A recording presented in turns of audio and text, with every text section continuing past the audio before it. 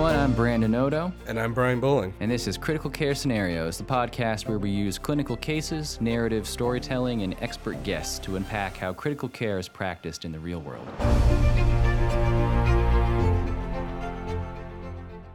Hello, everyone. Welcome back. It is Brandon Odo with another TIRBO. A quick topic today, which is to reflect on the simple question of in which patients and when do you need an arterial line? On some level, this could be one of those core critical care topics. If you look up a chapter on A-lines in any textbook, you're probably going to find a list of indications. And the things that you're going to see are things like a patient requiring vasopressors, a patient requiring frequent ABGs or arterial blood draws, and they may have some definition for how many in a day means frequent. A patient needing a lot of just lab draws in general. Of course, there are maybe other ways you could get that, like some other line, but you could place an A-line for that. These are all potentially true, but I think my approach differs. And I think most people on some level would agree, although there's variability. To me, the core, key, most important indication for an A-line, the times when I really want to have it, when I'll perhaps even rush to get it, miss it if it's not there, are during acute resuscitation. It is a resuscitative tool. And the reason is because it is a huge value in providing feedback and monitoring on a patient who is critically unstable. So that's the key thing here. It's instability and variability. You're doing not just certain things to them, like you have them on pressors or whatever, but you're doing a lot of changes. Their picture is fluctuating and is very in a very liquid state. And so you need feedback on it equally quickly. So a patient who is not just hypotensive and on pressors, but who is still really in the kind of hot phase of their shock, whatever the cause might be, and you're rapidly up-titrating those pressors. But perhaps you just pick this patient up from the ER or wherever, and their pressure is like tanking. Maybe you're even having a hard time measuring it. You're doing a lot of stuff to them. This is the person where you'd really like to have an arterial line. Why? Well, in a very shocked patient, non-invasive cuffs are too slow. Like they're just not giving you feedback quickly and frequently enough to really track what's happening in this sort of unstable state. In a patient who has settled out, even if they are, let's say, requiring quite a lot of vasopressors, this may not be so important. Now, if you have a patient on 3 pressors at high doses, you're probably going to have and want to have an arterial line. But honestly, you may be able to get away without it.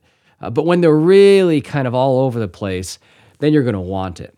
The other side of things is that it doesn't just give you frequent information, it is very sensitive.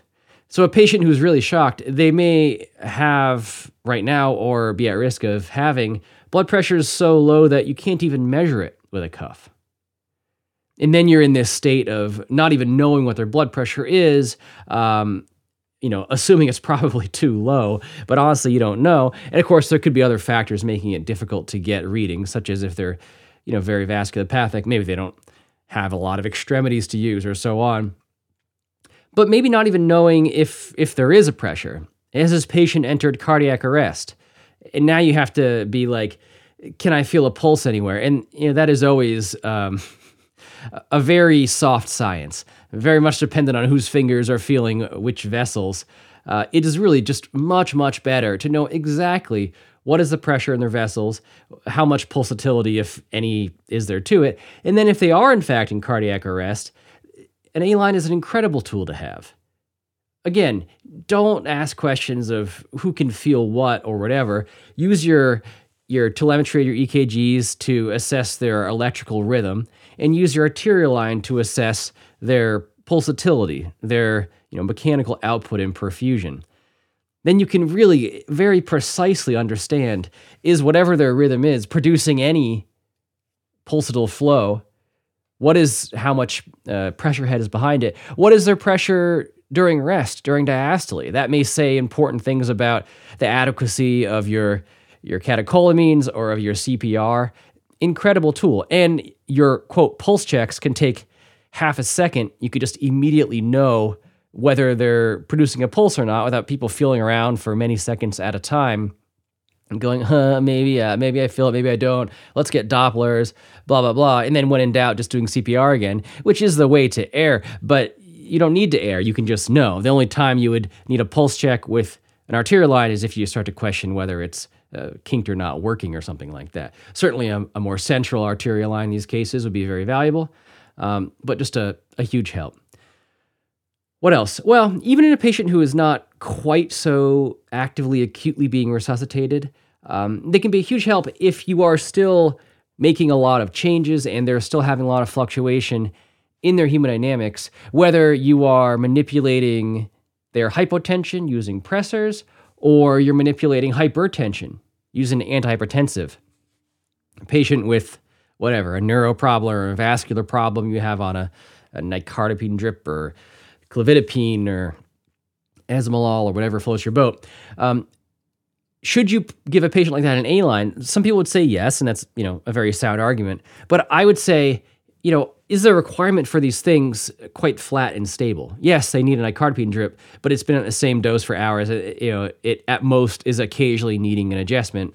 Or are they all over the place? Every few minutes, are we having to titrate and adjust? Or likewise with pressors, then I think you really do want an arterial line because you just don't have that kind of feedback otherwise. So what does this kind of say about the role of the arterial line? It's part of the acute phase of the patient's care, and it is just as far as kind of pretest probabilities, unlikely that a patient who's been around for a while and has reached a more sort of indolent phase of their illness is going to need an arterial line unless something happens and they get worse again, which we all know does occur. But, most arterial lines, especially smaller, more peripheral ones, like in a radial artery, they have kind of a lifespan.